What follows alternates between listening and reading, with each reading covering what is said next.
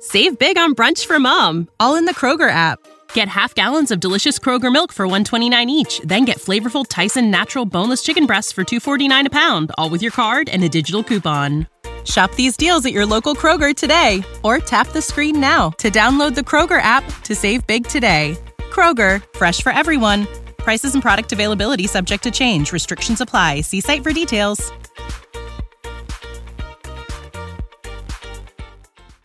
Welcome back to my favorite time of the week, a time I get to share with you. I'm so glad you're joining us on Coffee and Cases. Whether you're returning or new, welcome.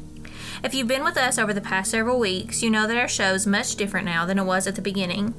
Due to the COVID-19 pandemic and social distancing, Allison and I have not been able to record together for quite some time. We hate it. And I honestly didn't think that our society would change so drastically. I thought life would be back to normal by now, but here we are, still adjusting and still caught in a surreal time. So while we're being asked to keep our distance from others, to stay inside when possible, and to not gather in large groups, we ask that you bear with us as our podcast has changed just a little bit, and keep your fingers crossed that we're able to record together again soon. I don't know about the weather where you are, but it's supposed to be raining where I live today. Regardless, I'm going to try to make the best of it. I may read on my porch, that's screened in of course, for a bit, or maybe cook an overly indulgent dinner. Do something for yourself today. As our normal world seems to slip further and further away, don't let yourself be caught up in the anxiety it brings. Go outside, bake some cookies, read a book, paint a picture. My challenge for you today is to do something just for yourself. Thank you for bearing with us and for understanding. We care about you. Stay together, united in human spirit, even if not physically.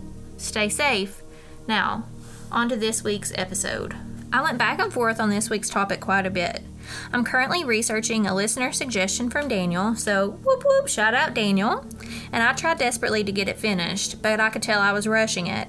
So I decided to hold off on that case until I could wrap it up and give it the full research it deserves. That landed me looking through the literal dozens and dozens and dozens of possible topics Allison and I have compiled. I usually have some sort of idea where I want to go or who I want to talk about each week. But this week, with work and doing some renovations around home, I felt empty. I scrolled to a random page on the list and decided the first case I clicked on would be it. This week's case. Lucky for you, sleuthhounds, I have fantastic luck. Take a step back in time. The year is 1959.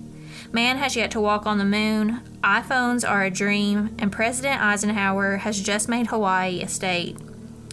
You come home to your $12,000 house after filling up your car for 25 cents a gallon. You can't believe inflation rates.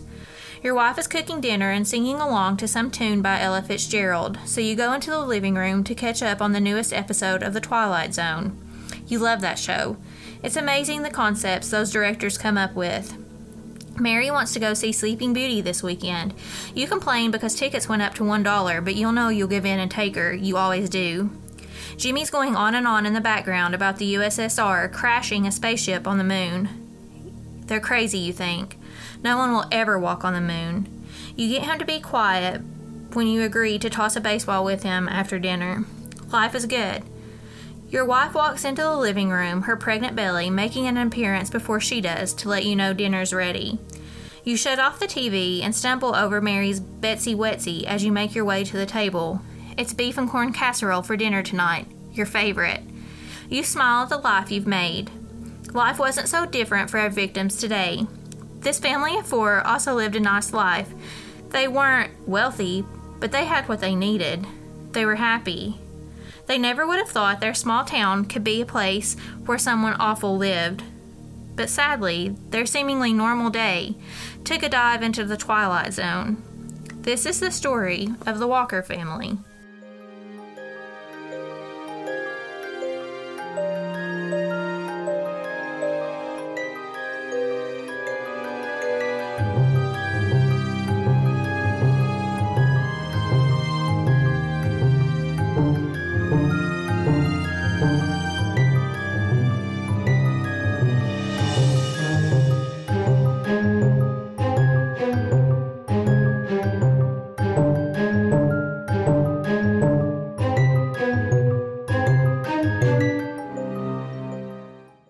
Welcome to Coffee and Cases, where we like our coffee hot and our cases cold.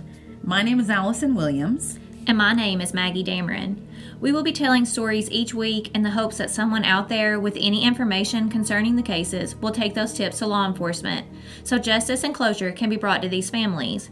With each case, we encourage you to continue in the conversation on our Facebook page, Coffee and Cases Podcast, because, as we all know, conversation helps to keep the missing person in the public consciousness, helping keep their memories alive. So sit back, sip your coffee, and listen to what's brewing this week. I know last week Allison talked to you about reaching out to us on social media through reviews or comments, and I want to take a second to thank you. Those new reviews we got on iTunes really lifted our spirits, as well as all the messages and comments we received on Facebook and Instagram. We really want to hear from you guys. Your voice, your opinion matters so much to us. We love when you comment on Apple Podcasts and on our Facebook page. It makes us feel like we're creating friendships all across the world. So we encourage you to keep reaching out to us. We're still taking suggestions for episodes, and we would love to know what you want to hear about, because after all, we want to make you happy. So please send us your requests. Let us know what you think of our episodes. Talk to us. In times like these, when we're being told to stay home, Allison and I are craving human interaction. Talk to us. Share your thoughts and your opinions. We can't wait to hear from you. So with that, let's get back to 1959. So a really funny thing happened to me earlier this week when I was talking to one of my really good friends from work. She and I were just texting back and forth. She's actually about to have a baby, and so we were kind of talking about all the excitement that brings for her and her husband and just different things with work. And she said that she was getting caught up on a podcast that they had fell behind a few weeks, and she made the joke that she noticed we changed the batteries in our fire detector, and I had no idea that the beeping from that was picked up. I guess it had been beeping for so long, I had become immune to the beeping sound, so I thought that was really funny.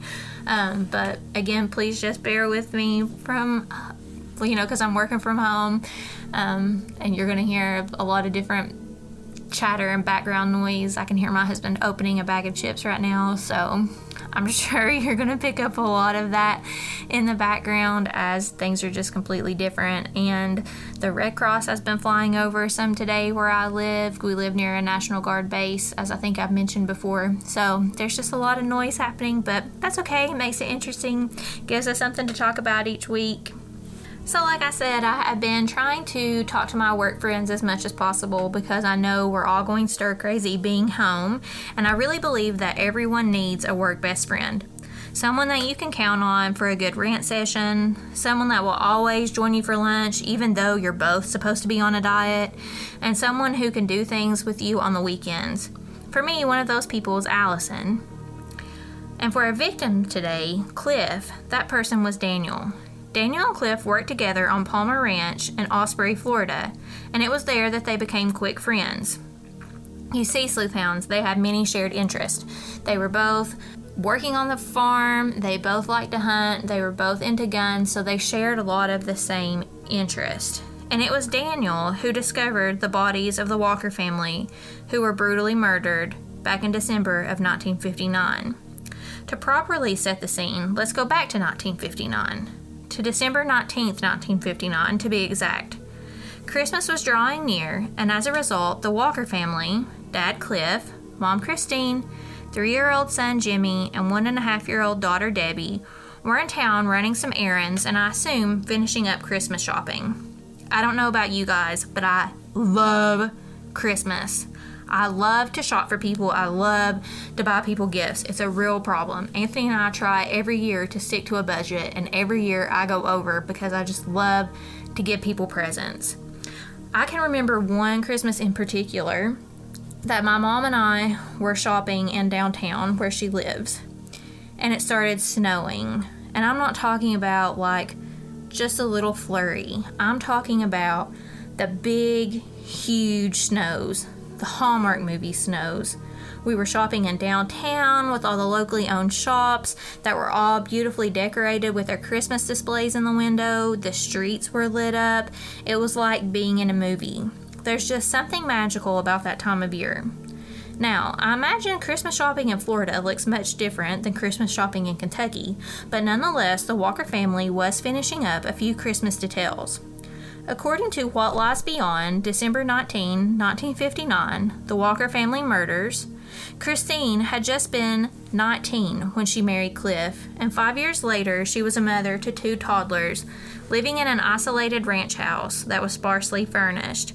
So I'm sure she got lonely at times and probably enjoyed going into town. After all, the ranch they lived on was over 100,000 acres, so I'm sure the company was sparse. The $222 per month that Cliff earned covered little beyond the basics.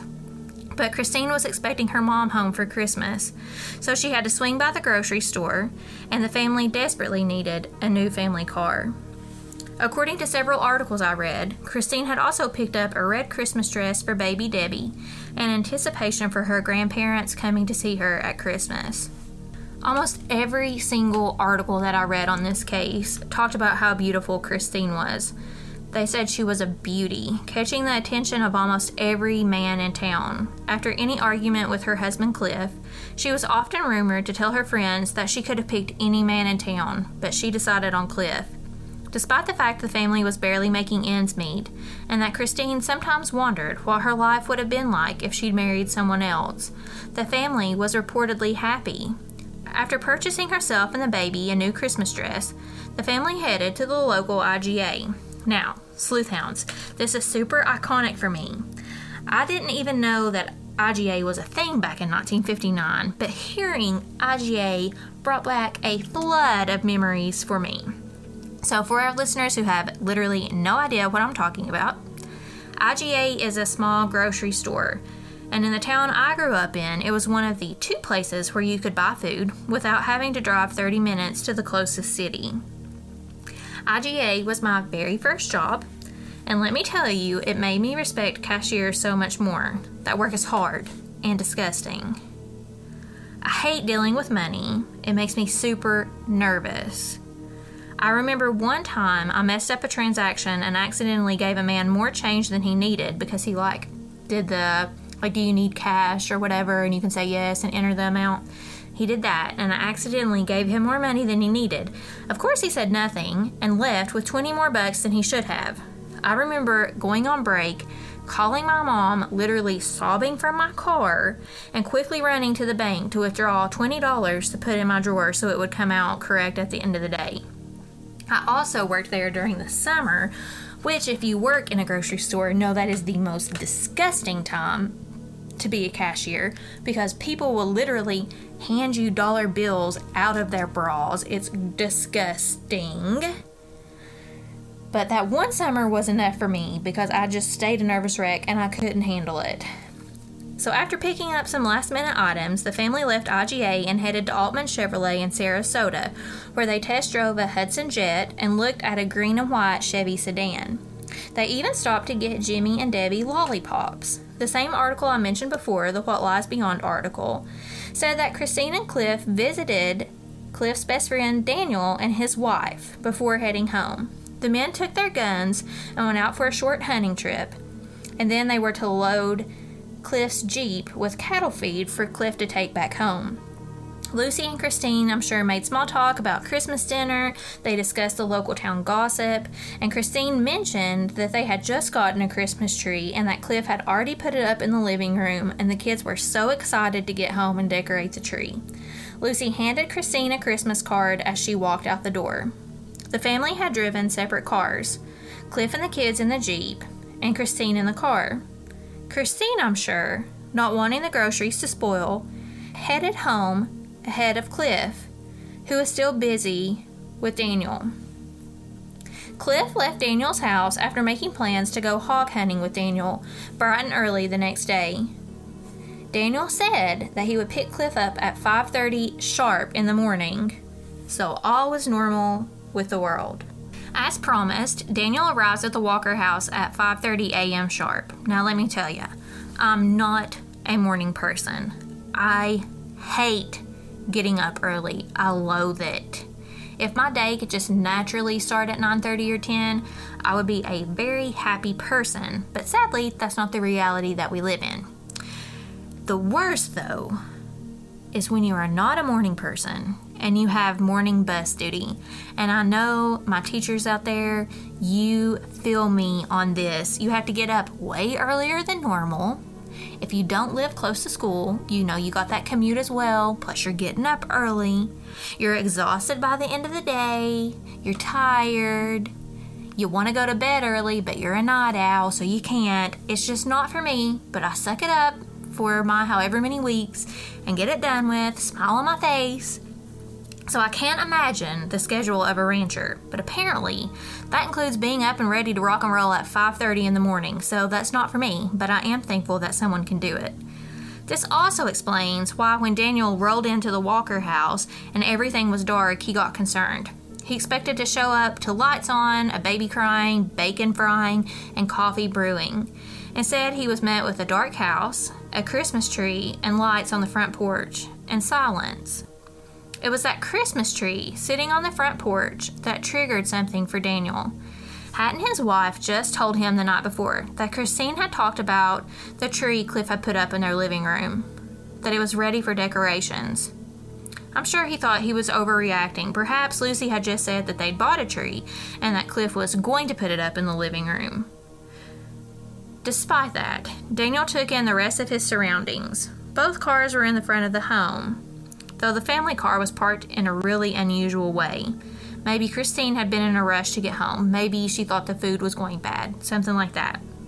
So if the cars were all there, the family must be home, right? According to an article called The Walker Family Murders, Daniel knocked loudly on the door, believing that maybe Cliff had just mistakenly slept in. But when he got no reply, he began to worry. I don't know about you sleuth hounds, but I would have reacted the exact same way, if not worse, than how Daniel reacted. One time a few summers ago, Anthony and I were headed to an amusement park about an hour from where we live. We'd let all of our dogs out to go to the bathroom before we left, and we have 3 dogs, which is way too many, but, you know, it's the life we live. Anthony had just showered and had just put on the clothes he was going to wear that day, and he went out the back door to let the dogs in, and I was in the bathroom putting on makeup.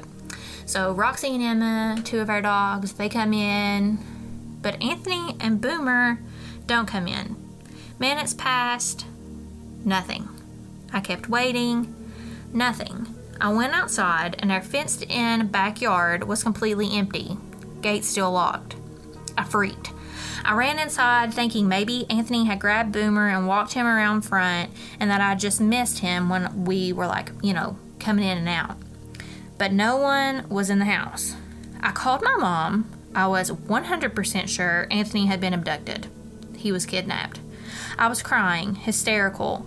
I was running in and out of the house, looking like a mad woman. I finally decided that I was going to drive through the subdivision just to see if I saw him, after my mom had told me about 7,000 times that perhaps Boomer had gotten out of the fence. As I ran to the car, keys in hand, Anthony appeared at the top of the hill, towing Boomer over his shoulders. He had gotten out. I remember the relief and realized I had definitely overreacted. I'm sure that Daniel thought that he was also overreacting when the thought came to mind that maybe the gas that heated the home had poisoned the family in the night. According to What Lies Beyond, December 19, 1959, the Walker family murders, the back screen door was latched, so Daniel peered through the windows and was able to see a single dim light. And in that light, he saw someone was in there, but why was no one answering the door when he knocked? Realizing something was wrong, he used his pocket knife to cut a hole in the screen door and unlatch it. As he entered the kitchen, he switched on the light, and the first thing he saw was Christine Walker's bare feet. He rushed from the home, certain it was gas poisoning, and he headed into town. According to that same article, because Daniel had the trailer on the back of his truck because, they were going hunting, he decided it would be best to take Cliff's Jeep. And as he approached the vehicle, he noticed the windows were down, and the .22 rifle Cliff had used the day before was in the cab. There was also cattle feed stacked in the back, something that Cliff would have stored in the barn as soon as he got home. So it was then Daniel knew something was definitely up. He drove as quickly as he could and was finally able to contact the police because remember, it's super early, so none of the stores were really open, but he is finally able to contact the police. The sight the police found was even more disturbing than they could have imagined. Gas poisoning was not the cause of death for Christine. Christine had been murdered, along with her husband and 2 children. From several articles I read, it appears that Christine arrived home around 4 p.m. on the 19th. Her car was believed to have been parked in a different place because the killer or killers were already at her home. Sleuthhounds. This leads me to think she knew the person who killed her. I mean, if I pulled into my driveway after visiting a friend and someone I didn't know was parked in my driveway, there's no way that I would get out of my car and go into my house with them. There was evidence at the crime scene that led police to think the same. Most of her groceries were put away, meaning that she didn't feel panicked or that she was in danger, so she took time to put all of her groceries up. She even placed a Christmas card from Lucy on top of her refrigerator. It's believed sometime relatively soon after she arrived home and started putting her things away, the attacker assaulted her. The police noted evidence of a struggle between Christine and her attacker. She was badly beaten, and one of her shoes was found bloodied on the porch as if someone had attempted to use it as a weapon. Many believe that Christine was able to escape from her killer briefly and used her shoe as a weapon, but was caught again on the porch. According to the article Unresolved Home Invasion, Murders of the Walker Family in 1959, inside the home, the 24-year-old mother was brutally raped and shot twice in her son's bedroom. The first shot was just a graze, but the second shot in the top of her head killed her. The killer then seemed to make some sort of effort to clean up using Jimmy's bedding to wipe up blood from Christine's legs before pulling her toward the living room. At some point, Cliff arrived home with the kids. Jimmy was probably happily licking his lollipop as they pulled into the driveway, thinking it was just a normal day at home. I think, and you all let me know what you believe, but I think that Cliff was mad or even scared when he saw that unknown person's car at the front of their house. I think he rushed in, hence the reason he left the gun and the feed in his car. As Cliff rushed in the door, he was met with a gun to the face. He was quickly killed, shot between the nose and the eye in front of his kids. 3-year-old Jimmy, who had been eating his lollipop, was shot 3 times in the head. Blood smears on the floor indicated the first shot to the right cheek didn't kill the toddler, and he'd managed to crawl over to his dad before his killer placed 2 more bullets in his head at close range. According to Unresolved Home Invasion, the baby of the family was next. Evidence showed that she'd probably crawled over to her mother and had been shot in the top of the head next to her mom. The killer, not satisfied he'd caused enough pain and unable to shoot the baby again, took the bleeding baby to the bathroom, plugged the drain with a sock, filled the tub with about 4 inches of water, and held the 1.5-year-old in the water until he was satisfied she was dead. Then the killer just walked out, without a care in the world, without a glance back, taking only Christine and Cliff's marriage license, Cliff's pocket knife, and Christine's majorette uniform. At the time, police questioned hundreds of suspects and gave dozens of polygraph tests, but they never made an arrest. So, sleuthhounds, let's take just a minute and go over some of the people that were on that suspect list. Simply because he discovered the bodies, Daniel was named and interviewed as a suspect. This enraged him, and I actually read several articles where he was like cussing about giving him the dang polygraph test and all of this. So he quickly agreed to take a polygraph test and was quickly cleared. According to the What Lies Beyond article, Christine may have had a lover named Curtis McCall, who was going to be the first, real suspect that we talk about. This article quotes McCall's cousin as saying, quote, "for a fact that Curtis and Christine were having an affair," end quote. He even told the sheriff that 2 weeks before the murders, Christine had showed up at his mom's house looking for Curtis when her husband was at the rodeo. Although McCall had a history of fighting and violent outbursts and owned a gun that was believed to have been used, or, the same type of gun, to kill the Walker family. When questioned by the sheriff, he denied ever dating Christine Walker before or after her marriage and claimed that he'd sold his handgun but couldn't remember to who he had sold it to. During 3 polygraph examinations, McCall was so nervous all 3 tests were deemed inconclusive. Suspicious. Another promising suspect is Wilbur Tooker, a 65-year-old retired railroad worker who lived approximately 1 mile from the Walker home, which, crazy enough, and if you can believe it, was their closest neighbor, which is super weird to picture now when most of us live in subdivisions.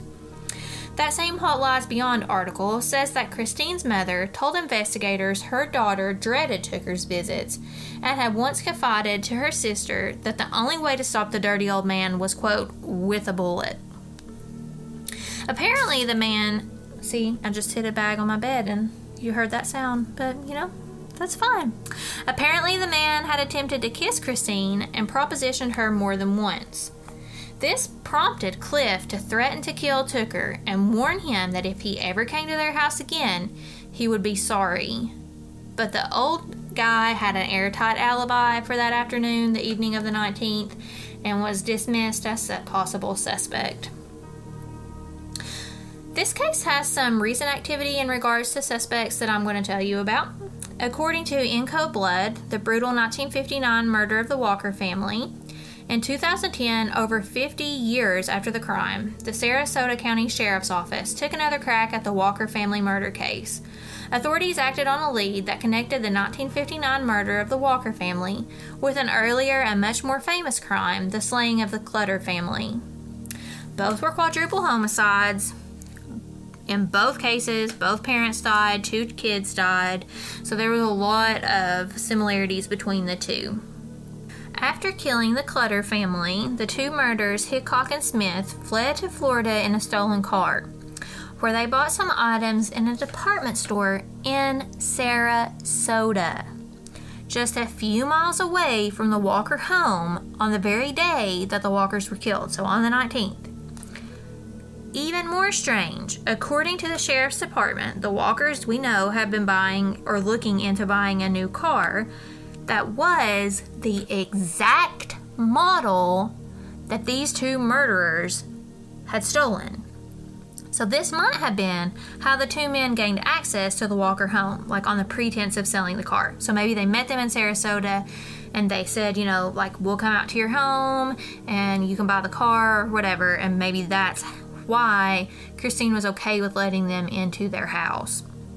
But I'm still hanging on the fact that Christine had to know the people who killed her. But I'm not a professional, and clearly the professionals felt otherwise, because in December of 2012, the Sarasota County Sheriff's Department requested a court order to exhume the bodies of Hickok and Smith in order to run DNA tests in an attempt to connect them to the Walker family murders. But sadly, a lot of time has passed, and with that time, the bodies were too heavily decayed, the DNA was tampered with, and they got inconclusive results. The men were buried again, and this theory is now buried with the dozens of others and is considered hypothetical. I'm going to leave you with one final tidbit that I found strange. Apparently, the sheriff's office received a call from a 35-year-old woman about the murders in August of 1994. The woman, who wouldn't give her name, called the Sarasota County Sheriff's Office and indicated that she was a bartender in Pennsylvania. She claimed that she had a regular customer that would come into the bar, and one night they began talking and he burst into tears. When she finally calmed him down enough to figure out why he was crying, the man admitted that he had, quote, killed some people in Osprey, Florida, end quote, when he was younger. The caller identified the customer as a man in his 60s, and she said she believed him to be a gun buff who worked odd jobs around town. She also claimed that during the conversation, the customer mentioned the name Walker. The lady promised to call again with any additional information, and so I got this information from that What Lies Beyond article. But even though she promised to call again, she never did. And so sadly, Sleuthhounds, this case remains unsolved to this day. I think about the small town I grew up in. 2 grocery stores, 2 banks, a post office, a library, and a gas station. Had something like this happened in my small town, the community would have been shocked. I come from a place that people call out to you in the store parking lot because we all know everyone. I come from a place where you run into old classmates when you take a jog at the community park, where church pews are filled with the same people who were there the day you were born. I'm sure Osprey was the same, and I know the shock of a quadruple homicide rocked their small town. Stuff like this doesn't happen in a town like that. We move to small towns to be safe, to escape danger, to find that safety we crave. Sadly, for the Walker family, their small town was anything but safe. Their safety was violated. Today, Sleuthhounds, just like every week, you're asked to think back. If you were in the area of the time, did you hear anything? Did you see anything? Did you witness anything that could help find peace for this community?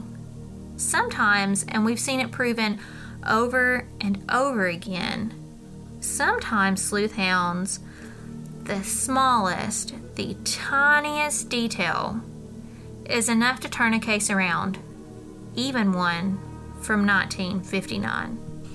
Again, please like and join our Facebook page, Coffee and Cases Podcast, to continue the conversation and see images related to this episode. As always, follow us on Twitter at Cases Coffee, on Instagram at Coffee Cases Podcast, or you can always email us suggestions to coffeeandcasespodcast@gmail.com. Please tell your friends about our podcast so more people can be reached to possibly help bring some closure to these families. Don't forget to rate our show and leave us a comment as well. We hope to hear from you soon. Stay together. Stay safe. We'll see you next week.